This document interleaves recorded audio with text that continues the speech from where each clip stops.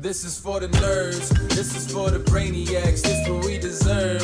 Go ahead and play it back, you ain't gonna touch me, you not gonna do nothing, you are not above me, I bet you wish you was me, I know it, I know. What is poppin', everybody, and welcome back to another episode of the Only Friends podcast. Well, you know, I'm here with my only friends. And this piece of shit over here that's like mocking me or something with my hand moving. He's mad he ain't got the vibes of it. But, you know, my number one's in the building. He's you know, he feels better. He's like dancing and shit. What's poppin', man? We got our own Stephen A. Smith in the building. Yo, relax, man. I will say I do not want to be what's the name? Skip Bayless? Yeah, Skip Bayless. The angry white guy.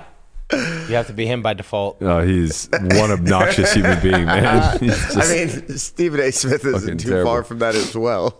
Nah, he's a Steelers fan. I'm down with Stephen A. I mean, they're geniuses. They Yeah, get they really paid are. so much money to yell at each other about stuff they don't really care about. Well, so they're not even on the same show anymore. Yeah. Now it's Stephen A. and some other angry white guy, and on the other show is Skip Bayless and Shannon Sharp. An angry black guy. Yeah. Listen, when you have a formula, you stick to it, Yeah, right? they- Just don't change what works. They really just branched out to make all the money. It's wild. It's fucking insane what they did. Fun fact about Shannon Sharp: when I was in lower school, I had a Shannon Sharp jersey because my dad was a Ravens fan. I wore this jersey the entire winter break. Your dad was a Ravens so fan strange. and His dad- owned a Steeler yeah, bar? His dad's a Raven. Well, you know, listen. He knows what works. He's a He's smart a guy. Ravens fan, but he also likes money. Wow. I mean, I wore this jersey Put for your pride 2 away for that. whole weeks during winter break. Because like it was cold enough in Florida where like you didn't really sweat. You were just kind of cold yeah, sweat. keep telling yourself that fucking pig pen. Listen, man, I respect the decisions I made when I was younger, and I would not do them again. Fucking my stink God. lines coming up over his head. He's like, I'm not even sweating. No, like I'm fine. I showered, but like I just kept wearing the same shirt. I don't know. Mark, how much money would you have to make off your business to turn it into a Ravens bar? Right now, not much. To turn it into a Ravens bar. Turn mean- the Salt for White podcast into a Ravens bar. Yeah, it's end of year. Let's say a separate business. Taxes hit kind of hard this year. Man, you know, like Bitcoin's 30 down. $35. Yeah, not much really. Really, any positive ROI, I think at this point. I'm pretty sure you would live under a bridge before you opened up a Ravens I think bar. you might be right. Pride goeth before the fall. That's So right. they say. Speaking of a little extra cash, if you have any in your pocket and you're looking for a great way to spend it, I've got the perfect idea for you. This week's title sponsor, DraftKings, is offering an awesome deal for new customers. Sign up using promo code FRIENDSPOD, deposit at least $25 into your account, and you'll receive $50 in credits. Easy as that. The DraftKings Casino is located in Connecticut, Michigan, Jersey, Pennsylvania, and West Virginia. Check it out with this bonus code if that's your thing. Otherwise, download and play DraftKings Fantasy Sports, especially as the NFL playoffs are around the corner, which may include the Pittsburgh Steelers. Type hashtag sponsor in the chat and head to DraftKings app. Sign up using promo code FRIENDSPOD. Notice how I just kept going on with the read so nobody could push back on the Steelers winning out. Well, And, Do you guys do you understand how unlikely it is, right? I understand. Okay, like I if know they, how math I'm works. saying if they win out, like They need they still help. need a ton of help. Not a ton. Do you guys No, think a ton. DraftKings ever gets in poker? Yeah, Like online poker? they already have a platform built out. Mm, They're like everybody else. They're Just fucking waiting to launch. that's dope. I mean, you're they're saying like there's a beta chance. testing and stuff like that. But yeah, they're for sure on the outside looking in. That's awesome. They're Exciting. poker adjacent right now. Well, The Steelers just need the Jets to lose twice. not going to happen. They need the Ravens to lose 3 times Not of gonna the happen. remaining 4. Or is there only 3 games left? Let's see. They There's need 3 games left. They need to win out, and then they need only Chargers lose. Okay, so it says if the other one scenario is only Chargers lose out, Chargers have to lose out, Jets have to lose 2 of 3, New England has to lose 2 of 3, Jacksonville has to lose 1 of 3, or Tennessee has to lose 2 of 3, and then only Dolphins lose out. It's Miami has to lose out. New England has to lose 2 of 3. Jets have to lose 2 of 3. Jacksonville has to lose 1 of 3, or Tennessee has to lose 1 of 3. Wow. So it's a lot. So they need one team to lose out, plus a myriad of other playoff contenders to lose 2 of 3, Right. and then also someone to lose either 1 of 3 or 2 of 3. Well, I'm a believer. You're saying that's there's a good, chance. All I'm So you're hearing is that saying there's a the chance. dreams are still alive. I think the for hardest now. thing The for them Steelers need a lot. It says the Steelers need a lot to work in their favor to overcome the 0.3% chance they currently have of Wow. making the postseason. We've seen All I'm one hearing outers is- before. all I'm hearing is that there's boy. a chance. There is It a sounds as chance. likely as football's coming home for English soccer Mm. fans. You guys were only 0.3%. I mean, I'd like to think in that tie that we played against you guys that you were a far superior team, and we're right there knocking on the door, baby. Oh, you guys! No, we crushed I've them. said this. If America invested the resources, you could easily be top 4. I saw a tweet about this, In my by the way. opinion. Put that mic in your mouth like it's Okay, there we go. You have know, to a feel f- attacked by it. yeah. You Okay. want to see it as like a freshly groomed penis. What the hell? Why have you guys just? There's a lot of tension in this room, right? It just always leads to. Look, man. It's I mean, again. It's the end of the year. never Taxes hit hard. Listen, the sexual Me and tension Lamanna in this are no room is part of this. crazy. Yeah. Carter Yeah. and I just stay out of That's it. It's just true. That is Berkey. true. Yeah, they Yeah. stopped having sex It's years essentially ago. just Berkey and then when Melissa's here. It's nobody else. Bro, Landon's been rock hard for like 8 months. Yeah, but he doesn't like. What are you express talking it. about? This kid does Yes, he cock does. push-ups in between pre-production and getting on the air. Just Talking do about push-ups, on air. man. He does express it. He definitely does. Yeah, I mean, he's just The frustration is dying.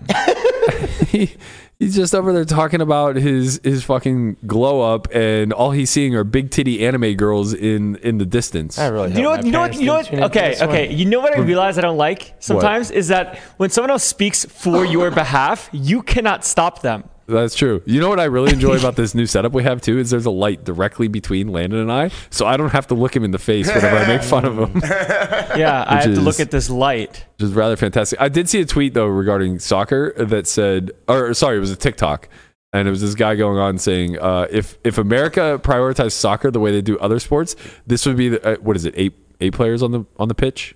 11. 11. Okay, God, so it Matt. was like here's the starting 11, and it went through like pulling athletes from all the other sports. I it saw was this. It was fucking insane. It Like, was who's great. gonna argue with this? They're like Yeah. LeBron James running midfield. It's just Yeah. like, yeah, okay. I mean, this guy's probably pretty fucking good at anything he does. Wow, do we just like have them start playing soccer as well as their other sports? I wish you guys did it. It'd be so cool. Tyreek 'Cause Hill. I could. My dad was American, so I'd actually have a team that wouldn't disappoint me, Sure. like the English team does every year. So I refuse to follow England. What does the pay grade look like in MLS? Or Not is good. MLS just in America? It's just in America. Okay, what's it look like rest of world? Because I know that there's Oh, like dude. It's huge. well, there's the outliers with was it Neymar that got the Ronaldo. Okay. Even Yeah. even the mid tier guys are getting paid. Yeah, I mean, Like- if you're playing for like Man City, I would say most of Man City's starting 11 are on 6 figures a week, with their top players. Like, I think Aguero was getting paid like £500,000 a week at one point. Okay, how many weeks are the season? That's 52 weeks. Oh, okay. Yeah. And that's before any like sponsorship deals or anything like that. That's just his they're salary. they make so much money. They make like Okay, so you're talking like an average salary of like call it 8 million. Yeah, and then now Ronaldo's just been offered, what was it, 200 million to go and play for Yeah, this, I saw like, that. division. I'm just trying to one. see how it compares to other sports within America. So it sounds close to like base. I think it honestly blows out all of them. No way. Oh, yeah, it does. Yeah, it does. It does because like there's just more like the bottom is getting paid more. No, that can't be true. No, it does. You're talking about Man City. Man City's not the bottom. Man City's like one of the top. It's like the Yankees. Man City is a very Right, that's very not the sick Pirates. team. No, yeah. no, they're not the Pirates, Right, but like, they're w- definitely. What is a team that like wins its way up into the? Let's look at like Sevilla. Bournemouth. What are the divisions? They're like A, Dude, B. we're talking just about salary. Like, Kevin De Bruyne's getting paid £400,000 a week, and that's before winning any titles, before any endorsement deals, before any sponsorships or affiliates. Or Right, but like That's- 12, All right, so how about this? but, so but 12 million a year is not. pounds, that's $15 million. No, I thought the pound slipped. Or no, that's a It's- euro. it's even. Yeah, my bad. Nice try, nice try. quick question. Pounds so fine. Sevilla, where are they ranked in like? That's La Liga, right? That's the Spanish Yeah. division. Yeah, that's so Sevilla. like That's mid-tier. That's Mid-tier, okay. So that's like playing for the Chicago Bulls at the moment. Like, you just... their average salary is $2.4 million. Okay, Yeah. so man, it's probably pretty comparable to baseball.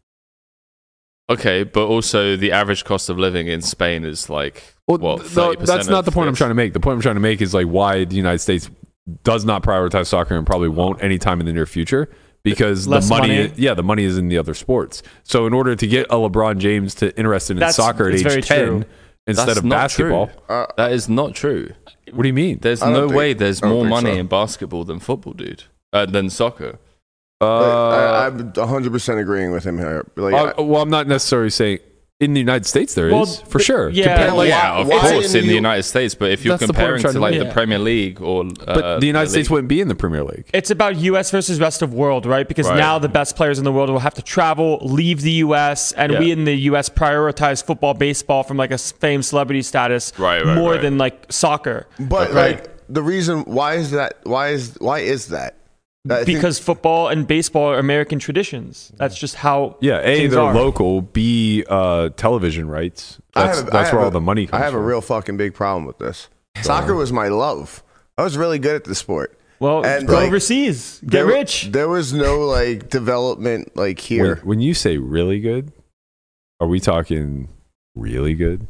I mean, You can't say there's no development here, man. College soccer in the States is actually pretty. I Yeah, don't no, know how it it- compares to the rest of the world, but like it's definitely competitive. no, it's getting there. Like soccer's getting good in the States, but back in where I'm from, when I was growing up, it just wasn't like I agree. there wasn't a lot. I think after this World Cup and the amount of love that you guys got, especially with like social media content now, TikTok, Instagram, and whatnot, it wouldn't surprise me if over, maybe not in like the next 5 years, but the 10-year-olds of today that watch that, it wouldn't surprise me if there's just like a lot of American kids now that are just like, you know what, I want to play soccer, Is and it- just see you guys crush in 15 years from now. The thing is, like, honestly, when it comes to sports and growing up as like a kid in the US, no one really only strictly plays soccer. It's always football, basketball, soccer, and you always Right. grow up with I those don't things. even think it's necessarily that. I think that's a good point to make, but I think the bigger point is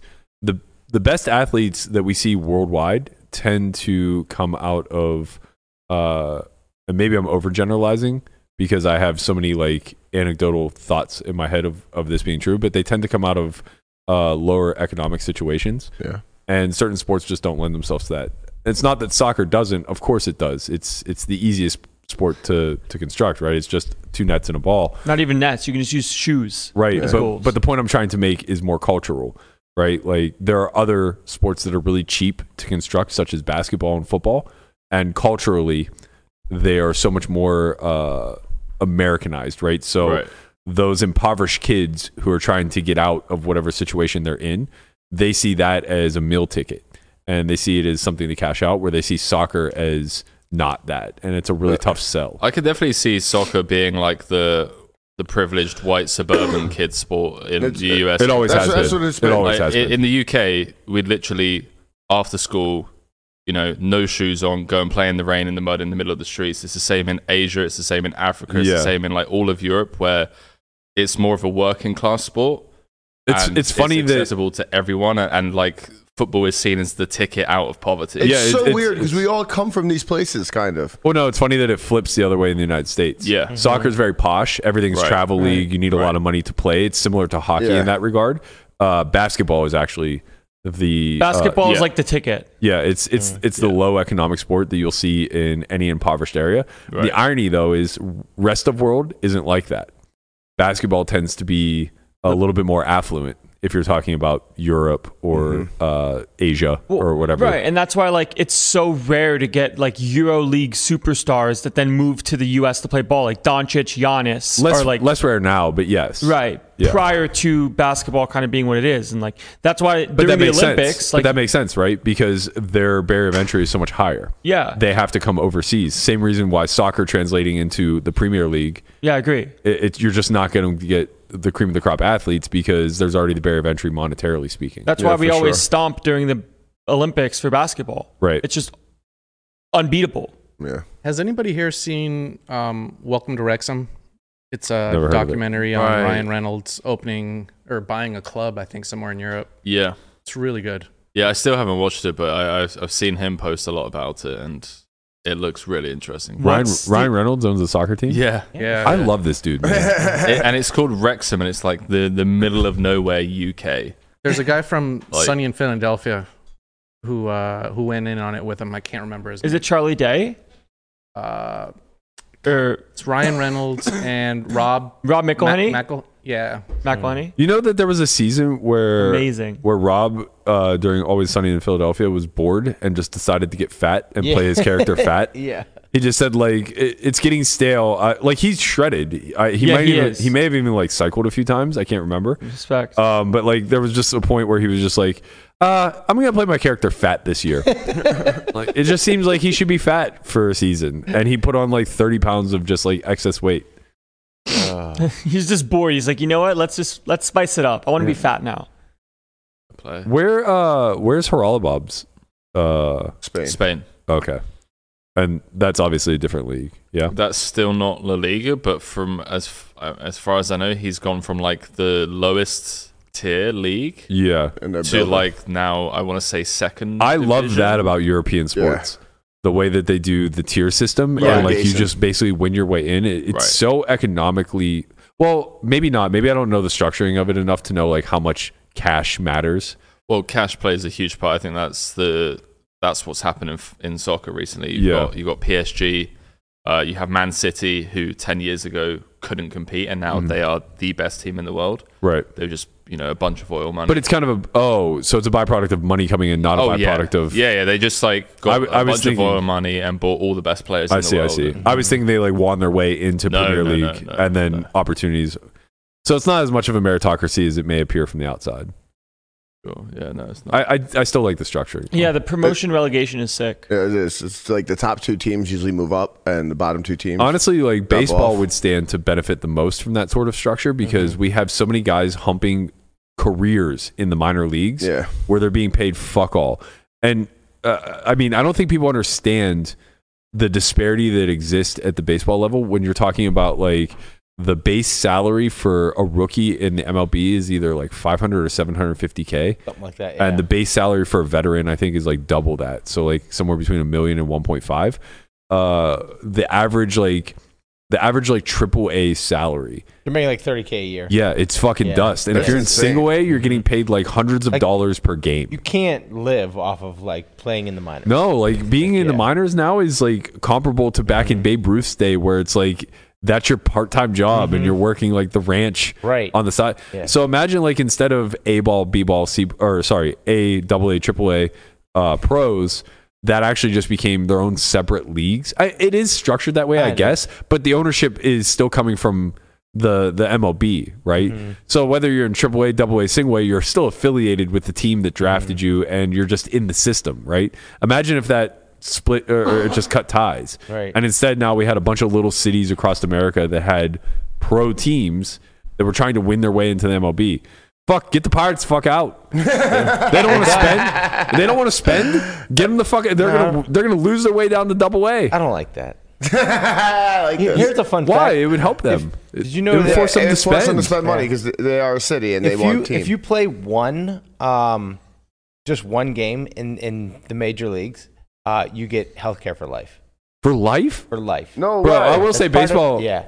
Baseball, Like man. literally, they bring you up for like some emergency. Sometimes they bring up like a double A catcher who's like never gonna make the big leagues, but you know the two guys on the team got hurt and they're in that city or something. They just need to bring him over. Yeah. And then the guy just plays like he gets in the game for like an inning, and then now he has. I mean, healthcare to for be life. fair, like amazing. this is no skin off the back of the clubs. We're course talking it's about not. like 5K Of per course- player per year. Of course, it's not. But yeah, no, I will say that the MLB, it strikes me as so strange because I feel like it's not ownership friendly the way it's set up. But the owners are the ones who balk at the idea of a salary cap. They don't want it. Right. They want it structured the way it is. They want to keep bolstering these contracts. I mean, the baseball contracts are getting out of fucking hand, man. Wait, they don't want salary caps? No. Wait. So wait- no, the players don't want salary caps. The players also don't want salary caps, but I'm pretty certain that No, I think the owners want salary caps.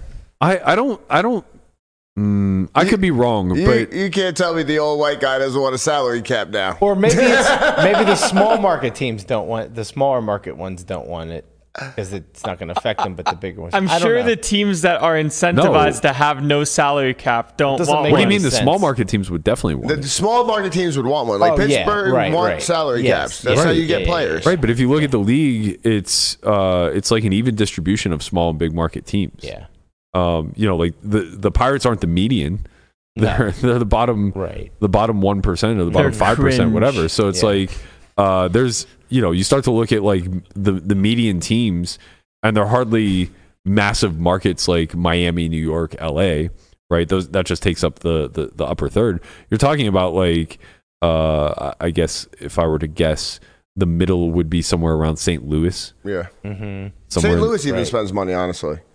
That's what I mean. So it's like they're quote unquote a major market Yeah. by all accounts. So I'm pretty certain that the ownership has also been happy to forego the cap. I think this came to be when they negotiated the luxury tax. Yeah, but I maybe. could be wrong. I would think it's like the teams like the Yankees, the Mets, like the Dodgers, their owners would be fighting us because they just get to get all the good players. Yo, the Mets are spending some money. The Mets spent $315 million on Carlos Correa They- over yep. 12 years. They got They spent Verlander, too. $600 million on free agency. Yo, This dude, year. you know what happened? So Carlos Correa failed his physical, or something happened with his With the physical, Giants, With yeah. the Giants, and fucking Steve Cohen came right in immediately and swooped him up for 12 years.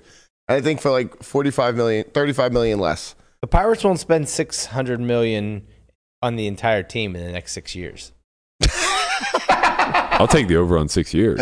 Wow. I'll take the over on 6 years. That's what I said. They won't spend it. They won't. Yeah, that's what I mean. I Yeah. don't think they'll average $100 million a That's year. what I said. Yeah. Not even close. How do they get more money?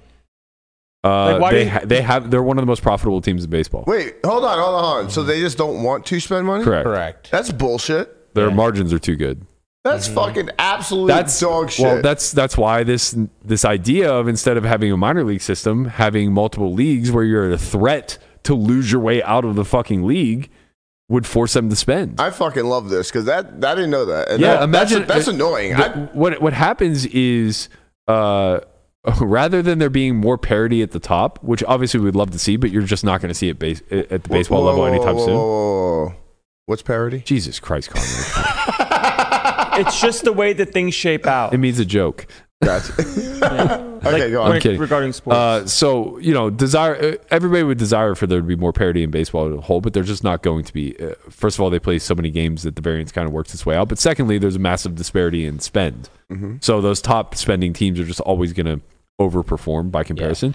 But if you introduce this European league system, like Henry was talking about with soccer, what ends up happening is you have a ton of parity at the bottom. Right?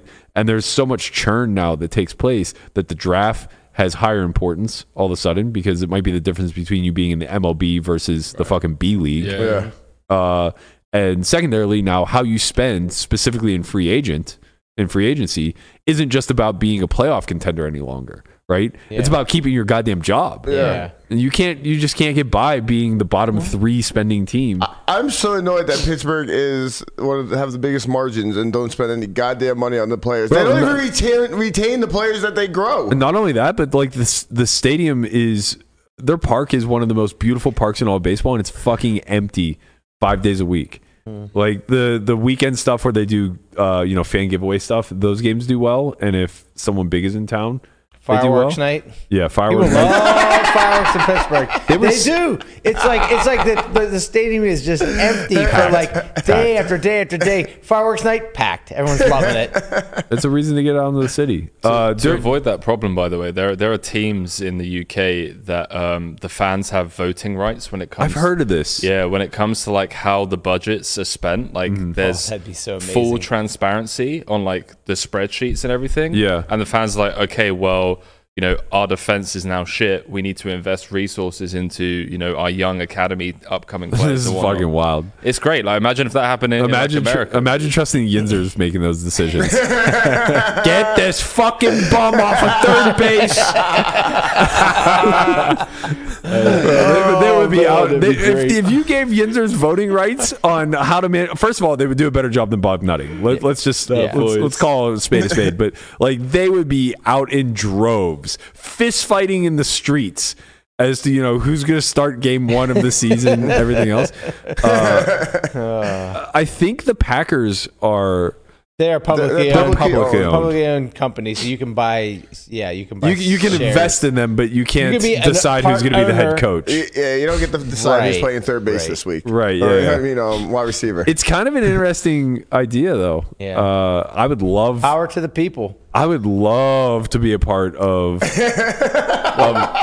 MLB DAO. I mean, we could see this happening with crypto, right? Yeah, that's right. The Exactly. MLB DAO. Let's buy the fucking Pirates, baby. You get a Pirates NFT. You just join the DAO, and then you get to make decisions. Look, I just want to be part of the Discord. That's all I want to be part of. I mean, honestly, though, do we ever think that anything along these lines, call it the relegation system, will ever be put into the MLB? Because I think absolutely not. No, it's so tough to change. It's so hard to change old white rich guys because the system caters to them as is. But listen, I know same problem in the NFL. I appreciate you saying old white rich guys so I don't get canceled. You kind of covered me. I got you, homie. Thank you, number one. I mean, that's what it's all about. We cover all the bases here. Facts are facts. You left me hanging when I was talking about impoverished areas, but whatever. It's fine. You got to make do. It's fine. That's why I'm the number one. I know Mark Cuban's listening, and I know my man is a Yinzer at heart. He's born and raised. He wants the Pirates. I know he wants the Pirates. And I know he's heavy. He's balls deep in crypto. So but he's down bad. He is at the moment. We all are. Too many billions to be down bad. But imagine Mark Cuban leads a public DAO to take over the Pirates that he only opens to Yinzers. That'd be amazing. So first round, only Yinzers. You must prove you have to. You know what you have to do. You have to demonstrate the terrible towel that you were birthed in. Exactly. We are just going There'll be a quiz on Pittsburgh Ease. Yeah. We're just going to make a show out of the Discord that comes. Oh my God, Yinzer Discord. Yinzer Discord controlling managerial decisions for the Pittsburgh. You would never see anybody fucking bunt again. That's for sure. Sounds like a bunch of jagoffs. Oh, so many jagoffs. Jagoffs in there making decisions. I was saying to you last trip that I would love to go back to your hometown with you so that I get like the real authentic American experience. That would be fun. You have no idea. I want this for like anybody We should vlog the entire thing. Anybody who's like close to me in my life, I want nothing more than to take them to Pittsburgh for a week. Yeah. Like I think it's genuinely like why I don't get into a serious relationship, because I know on the back end of that it's like, all right, look, you're gonna come to this place, and I'm gonna explain to you why I love it with all my heart more than you, and you're gonna look at it and say, this place is a goddamn shithole. Honestly, as long as you stay in the house that we stayed in when we were in Pittsburgh, it'll be fine. It'd be like me taking you to Benidorm. That's just like what the UK people do. I'm sure there's 4 people in the chat who know what you're talking about, but I don't. I mean, I'm sure you bitches. can relate. It's a down bad place, and people like it. There's nothing down bad about Pittsburgh. Nothing. It is on the up and up. I mean, they have scooters. Do you like science? No. We got science covered. Do you like art? We got art. What do you know about the Warhol Museum? Yeah. Huh? I know about Andy Warhol and his Campbell soup. Okay, One of the most born and fucking raised, baby. One of the best healthcare systems in the country. That's right, UPMC. What do you know about falling water? Right, but what does this have to Frank do Lloyd Wright. Frank Lloyd Wright. What does this have to do with your significant other? Culture, bro. I'm telling you about the culture of Pittsburgh. We were built. See, people think that we were just a steel city, and we were. No, absolutely not. We were. No. Okay, no, we were we're a not coal doing mining. We were a coal mining steel city, but Andrew Carnegie saw something in this little gem. Okay. But these people aren't you. I can't take it. Okay, look, he came in and he said, "These are my people. These are the people who immigrated from Europe to New York City, and they came here at this little truck stop along the way to try to make a better life." They were jagoffs, now they're well off. At the confluence of the 3 rivers at the point. They said, "Hey, this is our city, goddammit. We are black and gold, and we're gonna have the best goddamn sports teams in all Let's the just nation. make this an entire Pittsburgh podcast. You know what the issue is though is that Everything. none of you you Yinzers, you did not choose this lifestyle. You know, Nobody would The choose lifestyle to chose live us. in exactly. Pittsburgh. Your parents We're had okay a with child that. in Pittsburgh, and welcome to Do your you life. understand? That's why we're so goddamn proud. Do you know how resilient our parents had to be to stick it out and raise children in such a goddamn beautiful place? You were 6, man. They could have went elsewhere. You don't know anything. Landon, they had hopes. They had dreams. They wanted to leave their hometown. You know what they did? They went- shacked up and had us instead. Right. I think that they. And does that here mean you they are failed? now. Here you are now, Matt. That's right. Out of Pittsburgh. Here I am now. It's Down truly horrendous. It's truly one of the most magical places on earth. You don't know what you're talking about. Listen, I would love to have a Pittsburgh trip if it made sense. I'm here for that. I'm going to take like a 50-person field trip. You're gonna bring the fucking armada to Pittsburgh. I'm going to recruit like 50 people that I care about enough to show them the inner workings of Pittsburgh, and we're going to take a goddamn field trip for like You're gonna, a week. You're gonna you're gonna make an Instagram close friends group, and then Yeah. everyone in that close friends group is allowed to come. That's right. That's absolutely right. We're all going to hang out and stay on top of Mount We're all Washington. gonna hang out together as friends. Nova Poker said Andrew Carnegie was pretty cool for a rich old white guy. Yeah. Hey. Some people are able to get beyond the stereotype, you know? All right. I've enjoyed this podcast. That's going to be a wrap for me. Now we're going to take over to Landon's side of the Yeah. coin. We're going to talk strategy. Yes, the only time I'm actually valuable. The funny part... The tortoise will be The asleep. funny part is this entire conversation is going to be us shooting Landon down. Cool, Like, perfect. let me tell you why theory doesn't matter, sir. Okay, we both know that's a lie, but go off. we do know that it's a lie, but I do think that you and I are on different sides of this coin. Oh boy. Uncle Phil, Strap in. Uncle Oh, Phil's Philly. he's been taken to the Twitter streets, Yeah, and that's I right. got to tell you, this is a long time coming. We gotta get that engagement for his bet. I'm excited for Mr. Phil Galfond to be on the Twitter every day, and I enjoy watching this play out because it's clear he hasn't used social media very much, and it's clear that he cares about winning the bet. So what he's doing is he's researching, and the first thing he came up with is Threads hit. Man. Chat GPT. Right, Threads fucking hit. So he's out here with a bunch of threads, and he's doing what he knows best, poker. Yesterday's thread was, if you're closer than your opponent to executing optimal strategy, you're a favorite, right? Wrong.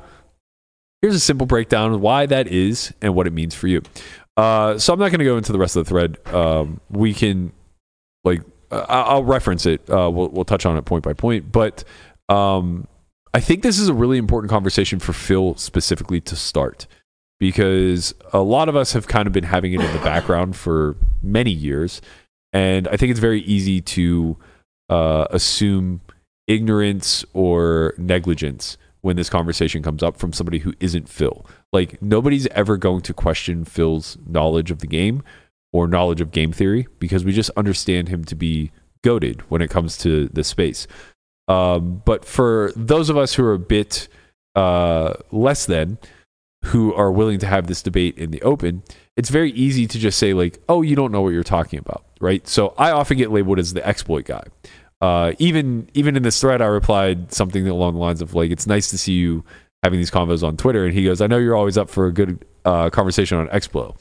And it's like, yeah, I get it. Like, that became my lane because I came from the live arena, and there was a lot of things about game theory that I understood both from my past in being a computer scientist major, I guess, all the way through learning this game kinesthetically, that didn't necessarily add up.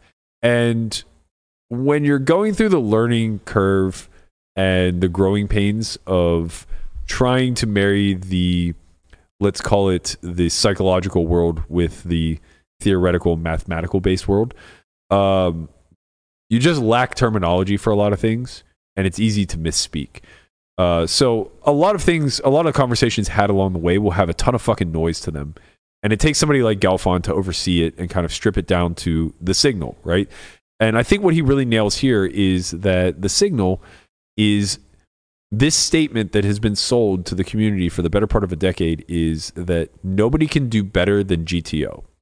And GTO is a way of life. I mean, Poppy actually fucking branded it at one point. No one even knows if it was ironic or not. It was just a thing. Had to be. But it became this notion of I'm going to play as close to optimal as possible, and there's literally nothing you can do to combat against that. And the problem with this, slight aside, I remember when I was living with Dan O'Brien, Uncle Dan, he started reading Jonda's book on game theory. Yeah, applications of No Limit Hold'em. And there's a point about indifference. Dan's a really smart guy. He has a finance background. So like the notion of indifference was very easy for him to understand mathematically.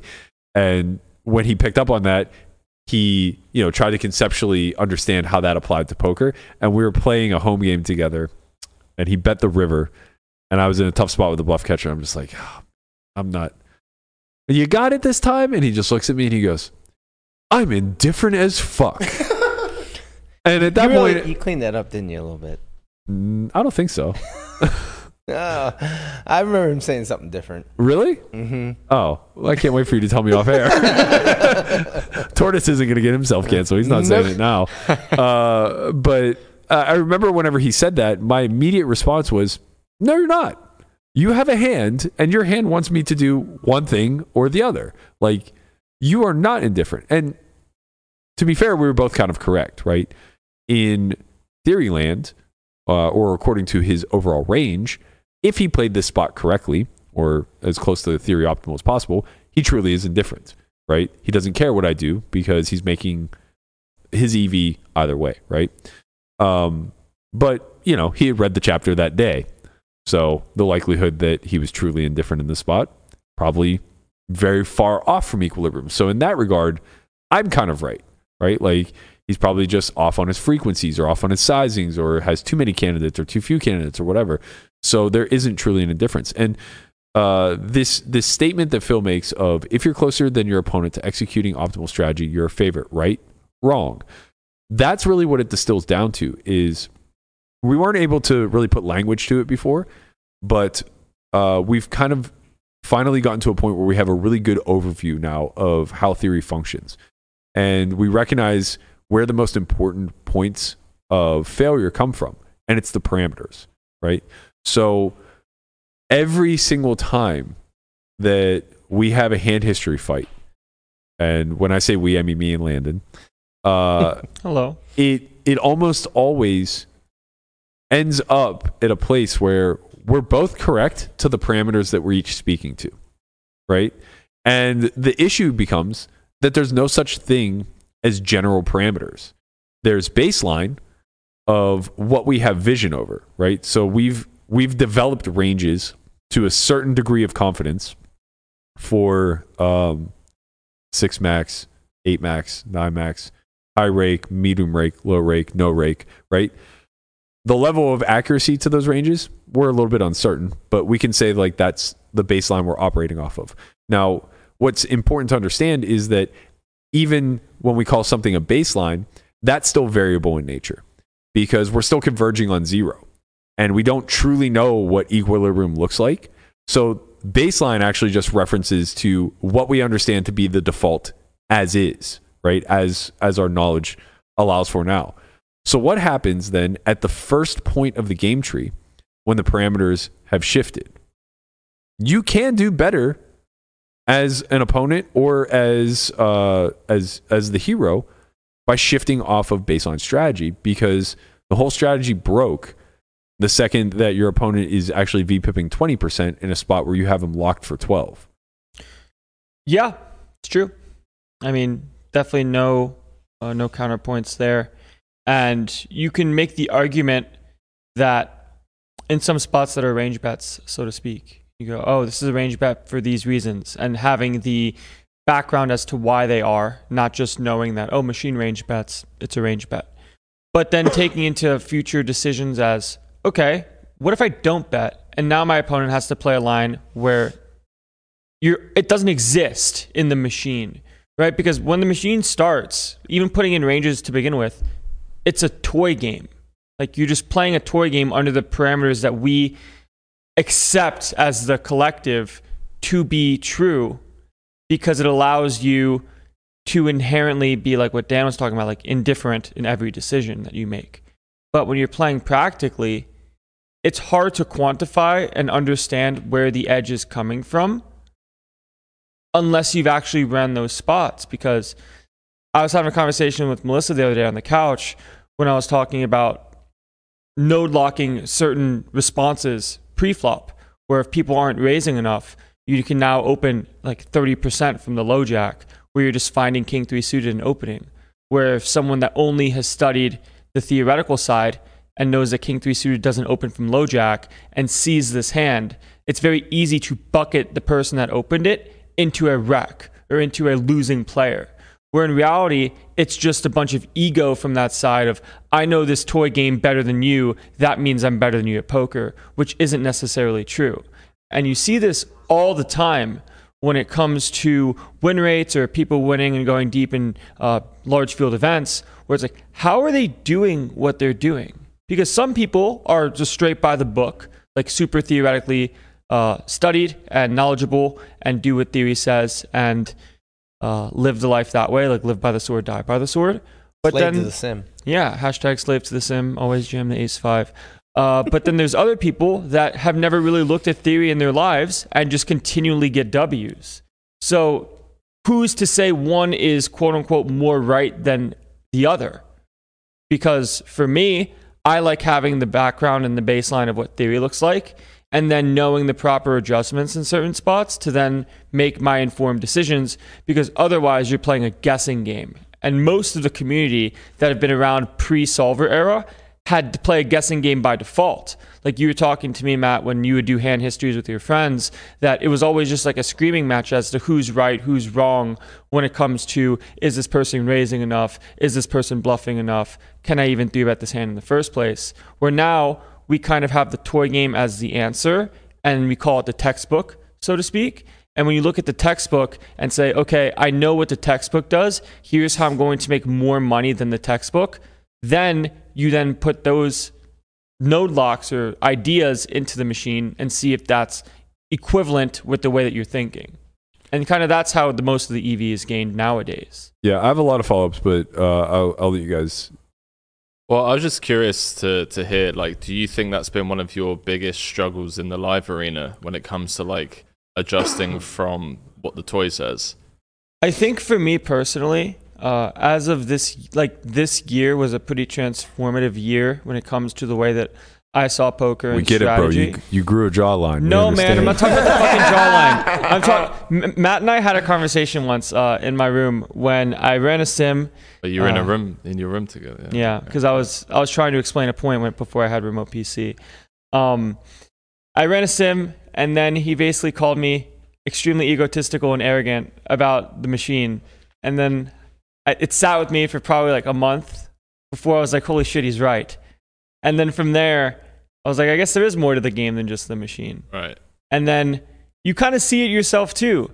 Like I played a hand in the Mystery Bounty where I knew in theory my hand was indifferent as fuck, as Dan O'Brien would say. And in practice, you're just dead. Like it was a massive fucking torch to call. Like queen 3-3 single raise pot, low jack versus big blind. Check, 1 big blind, raise to 2 big blinds, call, turn king, bet 40%. And even then, it's like the guy has a 3. I don't know how you have a king, but you do, Might have right? multiple. Call, river 9 of clubs, backdoor flush gets in, he jams. I'm like, oh, the suits don't really matter, because no one's really finding the 4-5 of clubs. No one's finding the ace of clubs deuce, right? So I'm like, oh, this is probably indifferent in theory, but I'm over it, and I know this is 0 EV in the machine. I call, and I just see king queen. And I was like, oh, this guy probably just has king queen. And they always have king queen. Yes. So when you start calling with the queen jack when it's indifferent, in theory, you're actually just losing probably hundreds of big blinds per 100. Yeah. Calling in a spot that you don't win. And you can take that and say, oh, I knew the machine was 0 EV. I didn't lose any EV. But then you play the grow up game and there's no fucking bluffs here and you're actually losing. Fuck your stupid machine. Because the machine is perfectly balanced where most people just aren't in certain spots. It's like having that live experience is probably something that, I mean, I haven't spoken much poker with you, but you used to deal poker, and like having that experience of just body language, timing tells, sizing patterns, like all that kind of recognition stuff. And I remember a hand from the World Series where the guy folded like ace queen on a king queen 3 board, and like the guy just has kings. I don't know if you guys lefty, yeah, and like I didn't know him. I still don't know him personally, but like people were saying how many years of live poker this guy's been playing. Yeah. And if you put that hand into the computer, it's gonna be like, you're a fucking idiot for finding the fold here. But he's just like, no, like I'm aware of this spot. Like I know that the computer says cool, but I've also played thousands of hours of live poker, and I'm confident enough in my adjustments. A lot of people just don't bluff, man. Yeah, that's it, man. Like, when there's money on the line and we're at the river, they're just not bluffing. Like the computer is playing against the computer, right? Look at this you're hand, playing man. against human beings, so just like folds ace queen. Like, There's another hand similar to this. It was from PCA 2019. I know exactly what hand you're talking about. It was. I keep wanting to say Faraz, but it wasn't. It was Anastasios Polychronopoulos. Yeah. Mr. Polychronopoulos himself, where he had, I believe, aces full versus ace queen on ace queen queen. Right. Yeah, river ace. And the woman folded the ace queen facing the river jam. Yeah. And the reason I bring that up is not because of it being a counterfactual to what the machine would do. Obviously, this is just a tremendous overfold in theory. But I bring it up because she doesn't necessarily know that. I don't know what her background is. Maybe she's like insanely fucking studied and grinding PO 24/7. But from my vantage point, having like watched the hand play out and hearing her speak and watching her play as she goes through the tournament, I would have assumed she was a rather newer player who won a seat or maybe satellited in. With that knowledge, what you have to understand is she doesn't have the skill or knowledge that the machine has. And to some degree, none of us do, right? That's kind of the overarching point of all this, is that, okay, here's an extreme example where this woman may have never looked at a sim and has no idea how much EV is being torched by folding literally the best hand you'll ever have on the river there. Yeah. And if you like take it to the furthest extreme of somebody like, a young up and coming Bowie effect who's just a fucking crusher, right? And knows a lot about most of the sims. Now he can never allow himself to fold the ace queen because he just knows too much, right? But the fact of the matter is, the gap between what the computer knows and what somebody like Bowie effect knows is still just as wide as the gap between this woman and Bowie effect, right? And when that exists, when those blind spots are so ever present, we have this whole other fucking world available to us that this woman is 1,000,000 times more in tune to than a Bowie effect, right? Mm-hmm.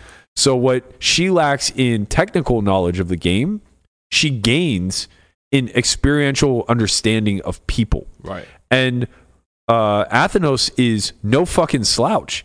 He's an excellent player, but he just doesn't have a bluff there. Anastasios. Or Anastasios, right. Yeah. My bad. I got you. So much Greek in this name. Anastasios Polychronopoulos. Yeah. So it's like, she's able to tap into, however woo-woo you want to get with this, call it an energy field, call it like picking up on a vibe, or crystals. Just even seeing that the actual flow of the hand is so foreign that it doesn't make any logical sense. She folds literally the second nuts. Yeah. And correctly so.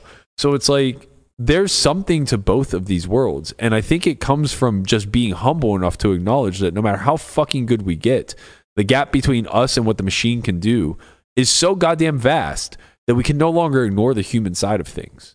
Yeah, I had this thought experiment with the boys, if you will, where we say, if we put Pile Solver in this tournament right now, do we think that Pile Solver and call it Simple Preflop, call it Munker, right? So you have all of the tools wrapped into one machine. Right. Do we think the machine has the highest ROI in the tournament? And we all collectively say no. No. Yeah. Right? Because there's some spots where you need to node lock the machine to not call. Right. It's like there are some spots where you fold range. In live poker, right? And we kind of call that I kind of call it the good hand, bad hand type of way of playing poker, where you see a line, you see the way things are going and the bets that are put in, and then you just think to yourself before even looking at theory, like, do they have a good hand or a bad hand? And you start there, right? And then using that as a guide, you then start making more decisions when it comes to your bluff catches, when it comes to the decisions you want to make in a hand. Because sometimes like the machine will do something based off of blockers and card removal, Where in practice, sometimes people just tell you what they have. Yeah, I mean that was the onus of Phil's thread.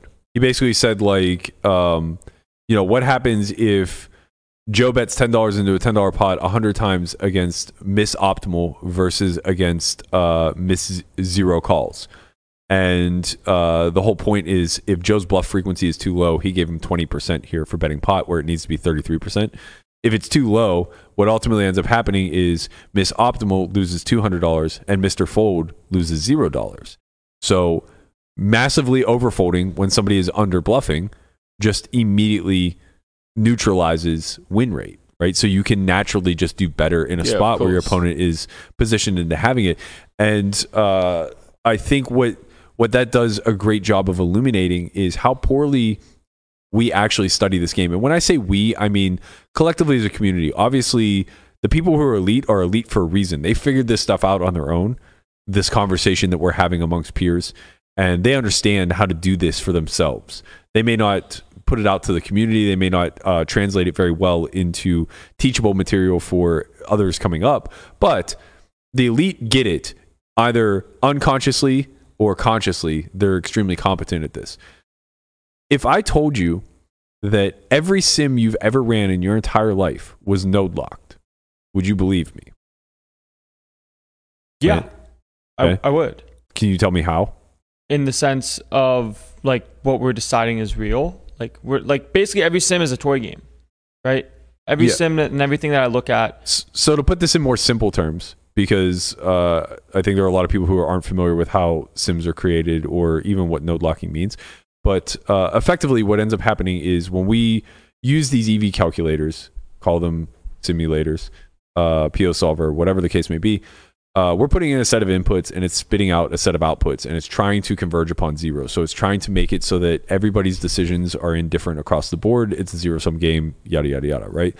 But the fact of the matter is, as Landon pointed out, it's a toy game. It's an abstraction of a spot. So if you were actually able to visualize the game tree, and we'll never be able to do this because it has so many decision points, more decisions than atoms in the universe. We say that so flippantly as though we even know what a fucking atom looks like, but you can't even see with the naked eye, right? Essentially infinite. Right. So it's effectively infinite. If you're able to actually see this infinite game spawn out before you, when we run a sim, we are literally taking one grain of sand and calling it a complete strategy. Yeah, it's truncated by a lot. Right. So like we've now reduced this infinite game tree down to like a grain of sand, and calling that like, the completed vision over the game. And this is what people truly believe. Like game theory, GTO has allowed us to have full vision over the game. It's like you literally understand a speck of it. So the reason why I'm saying that every single sim you've ever ran is node locked is because you entered the pre-flop ranges. You put the parameters in yourself. Correct. You just even under just assumptions. Just right. Even if we limited the game, so like you can run a limit hold'em solve, right? It's still node locked because you still gave it ranges, right? There's just no way to run a little closer, but nowhere near where it needs to be. There's just no way to run sims where we can allow the ranges to be fully open throughout the whole process and converge upon hands that make the most amount of sense, almost like retroactively, right? Because you're even node locking, at least for myself and good players as well. You node lock your own strategy sometimes too, because you look at a pre-flop range, and then you have to be honest with yourself and be like, "Am I opening this pure? Am I calling this 3-bet pure? Am I playing these combos in this way?" Right? And then you start making little deviations and assumptions because you're trying to play the strategy that you are going to play yourself. That's more important than like having the idea of what the machine does by a default. Like if I was only going to run one sim for a spot, I would use it for the way that I play the spot versus a theoretically based range. But I run two sims always as to what perfect theory looks like, so I can get better and improve myself, and then run my strategy. Because now having the baseline is important versus the elite, right? But having my own strategy is also extremely important as to my clairvoyance of the game. But it's very important to understand that your baseline is still unique to you. Right. It's my baseline. It's not the baseline No, I'm not even talking about unique to your strategy. I'm saying it's unique to the way that you ran what you're calling a perfect sim. Right. It's not perfect because you're now limiting bet sizes. You're adding different things. You can't have the AI just play the spot for you. Right. Does that Well, make sense? I guess the whole point I'm trying to make, and the one that I think Phil was obviously trying to make at the onset of this thread, is that across the board, we can't even arrive at a simple agreement upon baseline, right? Like we cannot, as a community, we are no closer to knowing what the perfect equilibrium for button versus big blind spot looks like, right? We're converging. We're constantly getting closer, but my range that I input will look different than Brian's range, which will look different than Landon's range. And, maybe there'll be some uniformity across the way if a big chunk of us all buy that range from Range Converter and just like call that the Bible of ranges now and utilize it as such. But that doesn't mean that it's right. It just means that it is, right? It just means that it's used. And the second I think that we get lazy enough to, because here's the thing, in order to actually study this game deeply, you want to be able to start to default some things. You want to say, okay, these are the 5 sizes that I use, and these are the ranges that I have fixed by position. I don't want to have to keep thinking about that and adjusting that and tweaking that. Otherwise, I'm never going to get to the bottom of this game. The reality is you should actually work from the back, like work from the end back. I'm never going to get to the bottom of this game. I know that. So I actually don't need to develop these rigid strategies. The opposite should be true. The highest win rate available to anybody will be the person who runs as wide open as humanly possible. I love that. Right? I love that. That's very, very smart. I don't want to default these ranges, and I don't want to default these bet sizes. What if I'm completely missing out on the fact that I can 10x pot? Yeah. Right? I really like that. I think that's what makes Galfond just like the GOAT as well. If you had to guess, do you think what Galfond does is teachable? Yes. You do? Yes.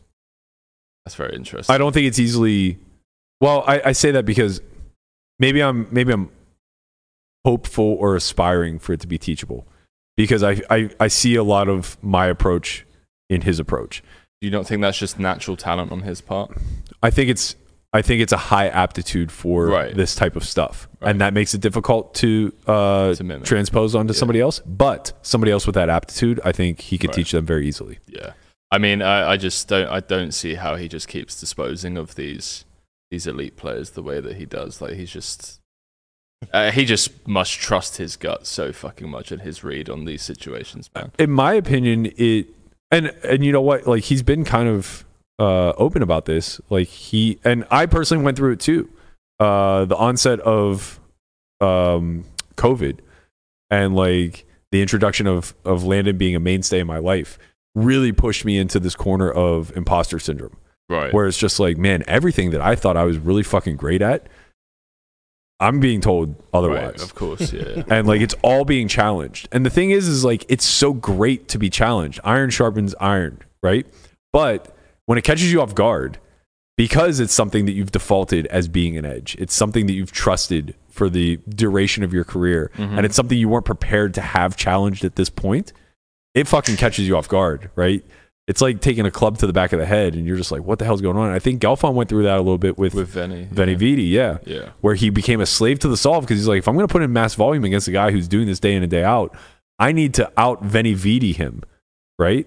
And then somewhere along the line, he was just down so fucking much. He said, fuck it, we ball. Yeah, like, let's go back you know to what? the basics. Like, I'm Phil fucking Galfond. Yeah. Like, I'm still good at this game.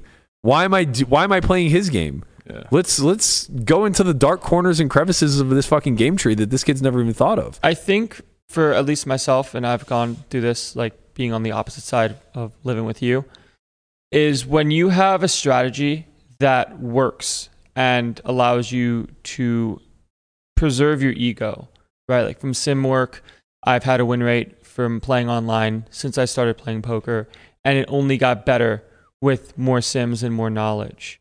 And when you have that as your foundation, it's easy to use that as your crutch and like pillar of arguments when it comes to hand histories. So it's like, okay, I've learned through this with a win rate of X, and this is how I see the game. But then when you start to realize maybe there's a better way that is intertwined with your own, you don't have that perspective until somebody gives that to you, because you have what you think is the Bible and the be all end all based off of where I got to then. Right. Because having all of that success prior, why would you then bite the hand that feeds you? You know? But then once someone tells you, hey, maybe you can win more if you think about it this way.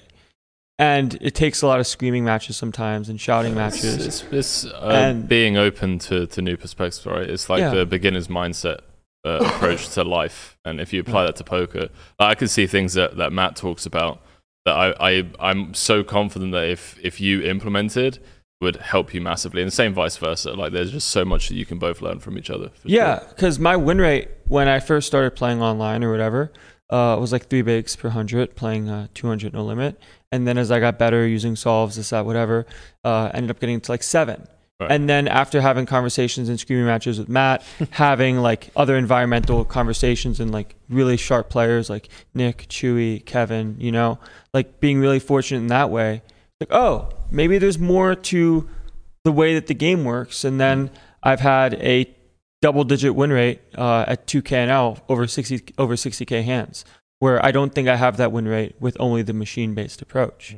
And it's just a very interesting and intricate way to learn. And it's not like it's capped there, because there's still so many mistakes and spots where maybe I'm defaulting the wrong way, where I'm like, oh, well, theory says this, and I'm not sure, but have a different personal feeling in one way or the other, where it's still worth something. Yeah, I think the last thing I want to touch on in this subject, and then you guys can close it out, is the way that I see progression in this game and acquiring knowledge is kind of like an hourglass.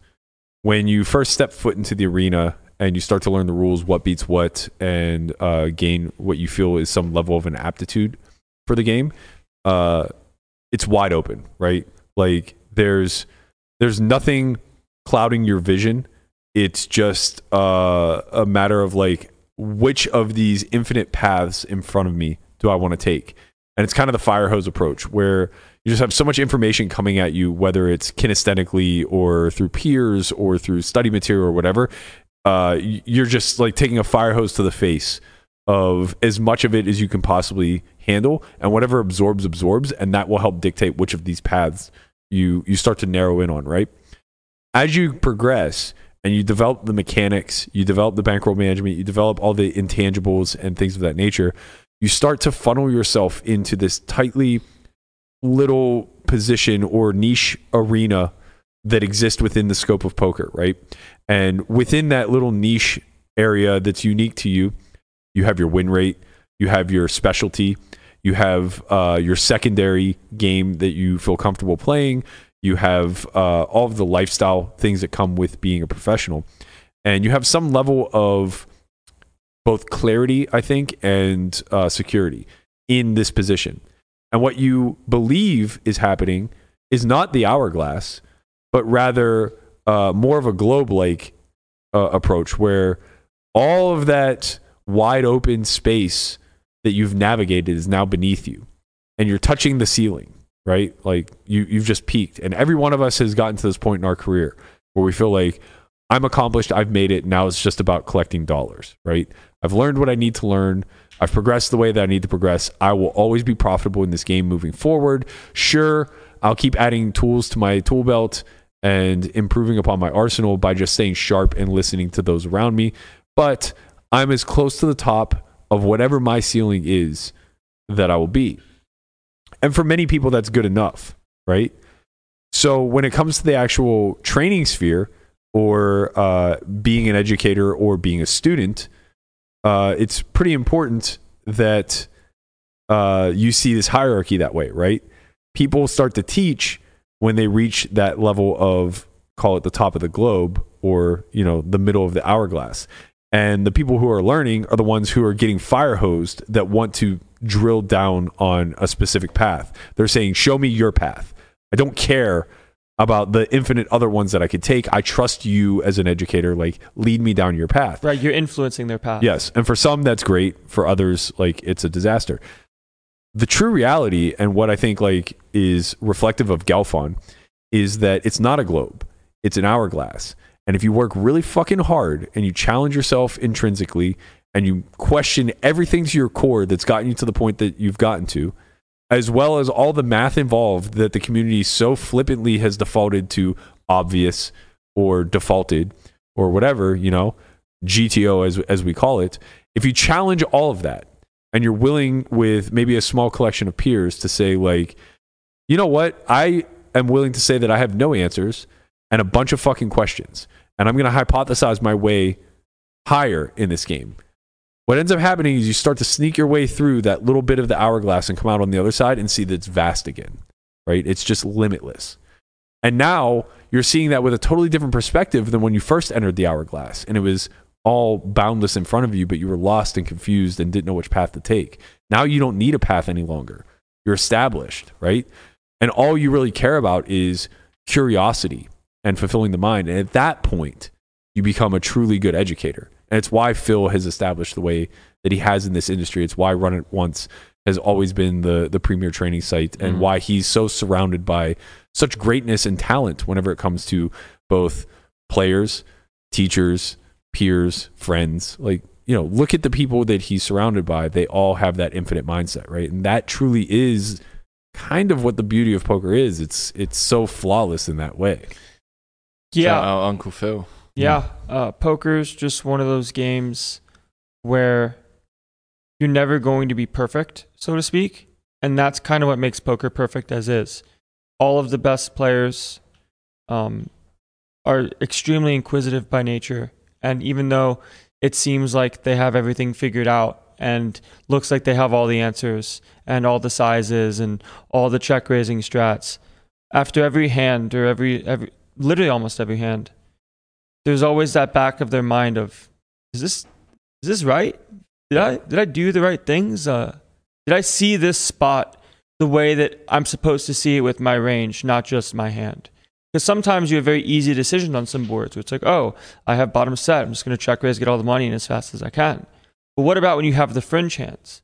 How much do you think about check raising, check calling, floating, leading turns on certain ones? All of these other things are just added into the game as a whole because the game is so infinite that you can never have the perfect answer. And every situation is different.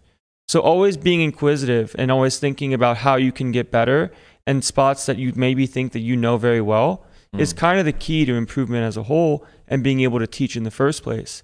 Because you can have your perspective that's gotten you to where you are, but it's not going to be where you want to end up when you're truly striving for greatness. I think a lot of people fall into the trap of just like putting things into a standard hand bucket as well. That makes sense. Like they'll either be results oriented and be like, okay, I won the pot. Okay, I played it perfectly, or I lost the hand. I'll look at it later.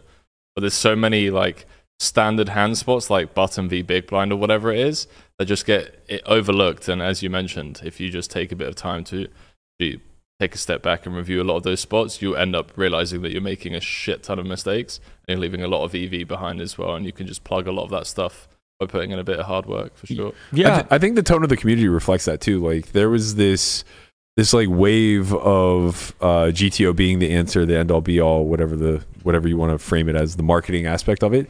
And there was like this deep freeze for like a 12 to 18 month period of time where everybody was just certain that the disparity between the people learning this new strategy and those who weren't was insurmountable. And then I think like we came full circle. It's almost like the bell curve meme of the person saying like, they don't bluff enough, so I fold. And then getting to like the wizard on top saying like, well, the minimum defense frequency here is 33% and I have like dead center of my range and this hand's supposed to call at a 12% frequency and I have the king of spades in this situation, so I call. Oh, they don't bluff enough, I fold. And then on the other side of it, just like the wizard saying, they don't bluff enough, so I fold. Yeah. Of course. It really does feel like, and that's always going to be the case. We're always just peeling back the onion, right? Like we're never going to get to the actual core. We're just constantly going to be asking more educated questions and trying to better understand the unlimited nature of all of this. But like for me personally, like it's done so much to revigor or reignite my curiosity when it comes to the boundlessness of it all, right? Like for a while, I just chalked it up to like, well, Deep Stack No Limit is going to die because according to the solvers or tools, like whatever little bit we can actually see, they just want to kind of like check down to the river and then be all in with like a polarized range. Like that's the way, the equity threshold is so fucking high to invest money whenever you're at an SPR of like 300. Yeah, boards become scary. Every board is scary, right? Every board contains sets. If I don't have a set, no bet. You know, it's kind of that way. It's like you just see like a ton of like really strong hands, over pairs, top pairs, like just playing a lot of defense, right? And the game gets very defensive in nature. And when GTO first was packaged in 2015-16, this is what we saw. We saw a lot of overcorrection to protect ranges, specifically check back ranges. There was a lot of passive play. We kind of called it a defensive strategy, right? And now that we've unlocked a lot more, we see it going extremely offensive, right? Like a lot of overbetting taking place. We understand like where we can challenge calling thresholds whenever we're able to bet like 5x pot, 8x pot, whatever. And now I realize like, well, we don't need the solver necessarily for 1,000 big blind poker. Need to mash pot. Or at least wait for our opponents to mash pot, right? Because like what ends up happening in human land is you can take the most studied people, some guys that I would not want to sit 100 big blinds effective in a live cash arena. I would happily sit 1,000 big blinds effective. I know exactly the types of people you're talking about. Yeah. I know exactly. They're just fucking brutal at how crisp they are pre-flop, at how great they are at knowing when to polarize post when they're 100 big blinds effective. Right? They just play 3 and 4 bet pots perfectly, or, you know, perfectly in accordance to what I can defend against. But when you 10x that SPR, they're on an island because you can't just run the same tips and tricks. You know, you have to have the all-in button available at all times, even whenever the SPR is 100. There's so many streamers.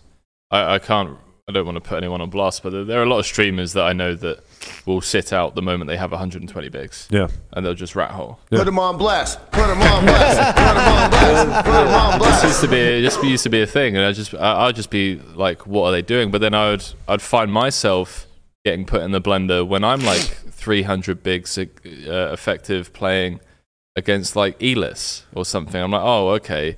Elis is just like floating way wider than he normally would against me when I'm 100 bigs effective against him, because he knows he can just bin me on most runouts over turn or river. And I'm completely lost on the river when there's 100 bigs in there and I still have like 250 bigs. Right, and that's why I say like the guys who are like very technically sound at 100 big blinds but aren't really grounded in theory. And what I mean by that is that they are They're textbook players. Yeah, they're very good at execution, but they're not quote unquote theorists. Yeah. Right? Somebody showed them all the nodes and they're great at being able to lock that in, right?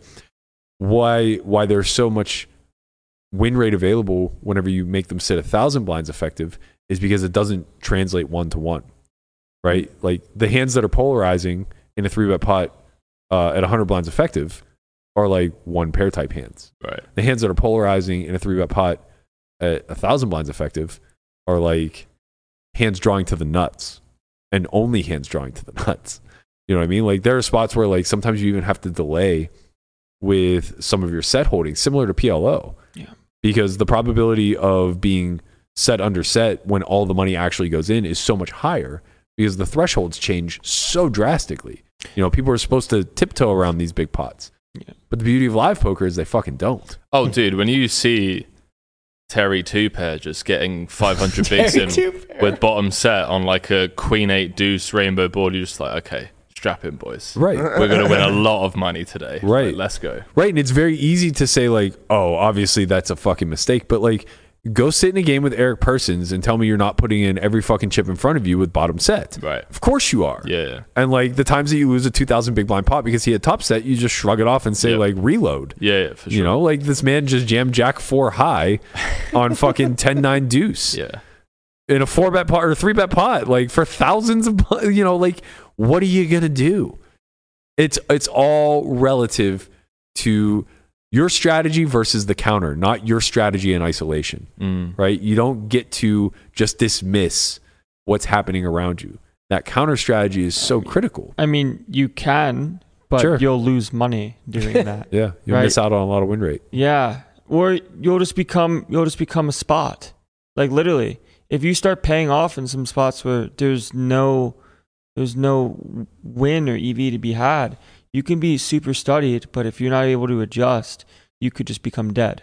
Yeah, I think the way that it actually happens at depth is what Henry described, where your c-bet frequency is closer to shallow stacks than deep, and you just get absolutely caged because this person is just floating range because fuck you. We're still going to get that's literally it. It's just the fuck you. Like, we're still going to get to the turn at 20 SPR. What are you going to do to me? Right? And now, like, even when you have good hands and you want to polarize, it's like, okay, so I'm out of position. SPR is 20.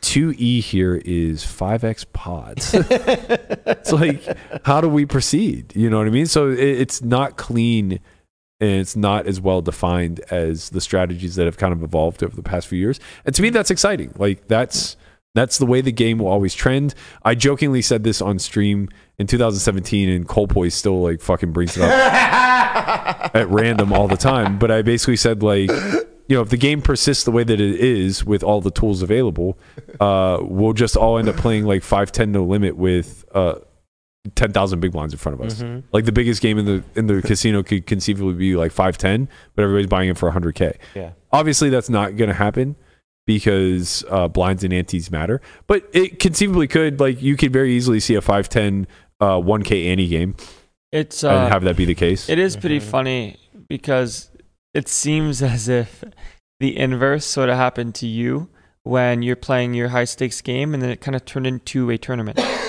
Like, you just had 300 bigs, but then straddles went on, and now you have 20 bigs. And you're just playing infinite dollar pots for not many big blinds, just like spinning the wheel and praying that you're the one that gets chosen. Pick me. And Guilty. you weren't chosen. We've all been there. Pick me, If you please. play live poker, that shit happens. Please pick And me. it's just like your ego will not let you stand up from that game. Well, that's also because it's always the best fucking spot. Of course. It's just like, there's no fucking way I've come to play this game, and now that they're making it bigger, I'm not leaving. It's not your ego, it's your brain. It's just like, man, this game's good. Yeah, any if game it's- where it's 10x the stakes that you sat down for, it's probably for a reason. Yeah, there's a just cause behind it. There's like it's not directly proportional, right? When it comes to game being good and win rates being had, as well as understanding how much of the time you actually win, right? Because it can be the best game in the room and your win rate is higher because the stakes got bigger, but you might lose way more because the variance just got jacked up. And now you have to just pray that you're the one that holds or gets the good hand in the good spot. I mean, a lot of people, I think, that are in this spot kind of just understand that, though.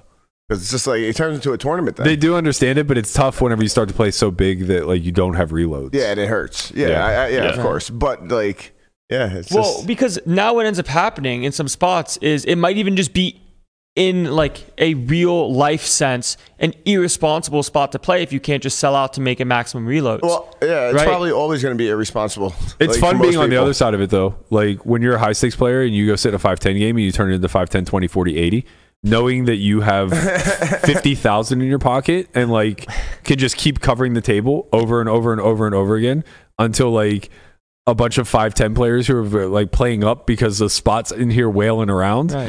You're just like, oh, I can just outlast these guys. Right, that's when you become the alpha. Yeah. Been there Yeah. in the 1-2 PLO streets. Sick flex, bro. Yeah.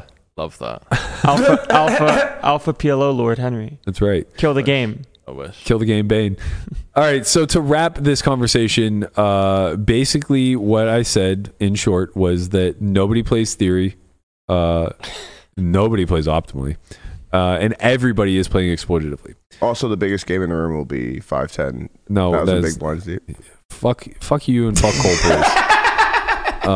Withered. Get the fuck off of Twitter, man. Get a life. Christ.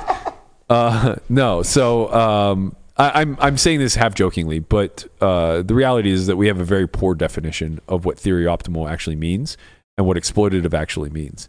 They're very much one and the same as far as we understand them. And I think that's kind of the big takeaway here is that study according to your questions rather than according to whatever has been standardized. Because whatever's standardized today will be fucking trash tomorrow. And if you don't believe me, go back and look at some of the game theory videos from 2016. See what their inputs were for ranges from under the gun 1. That 5% probably isn't coming through all that often any longer. We see a little bit more V-pipping going on. On that note, we have a few announcements. We have one more seat available for the February Academy. Came open. We had a cancellation. So that's February 2nd? February 2nd to the 5th. Poker Out Loud Academy. 4 days of study here in Vegas. We will spend 2 days on strategy construction, teaching you a lot of the concepts that we spoke about here today. And 2 days of full gameplay, 8-hour sessions where you will be put under the microscope to speak your strategy out loud in real time when making decisions.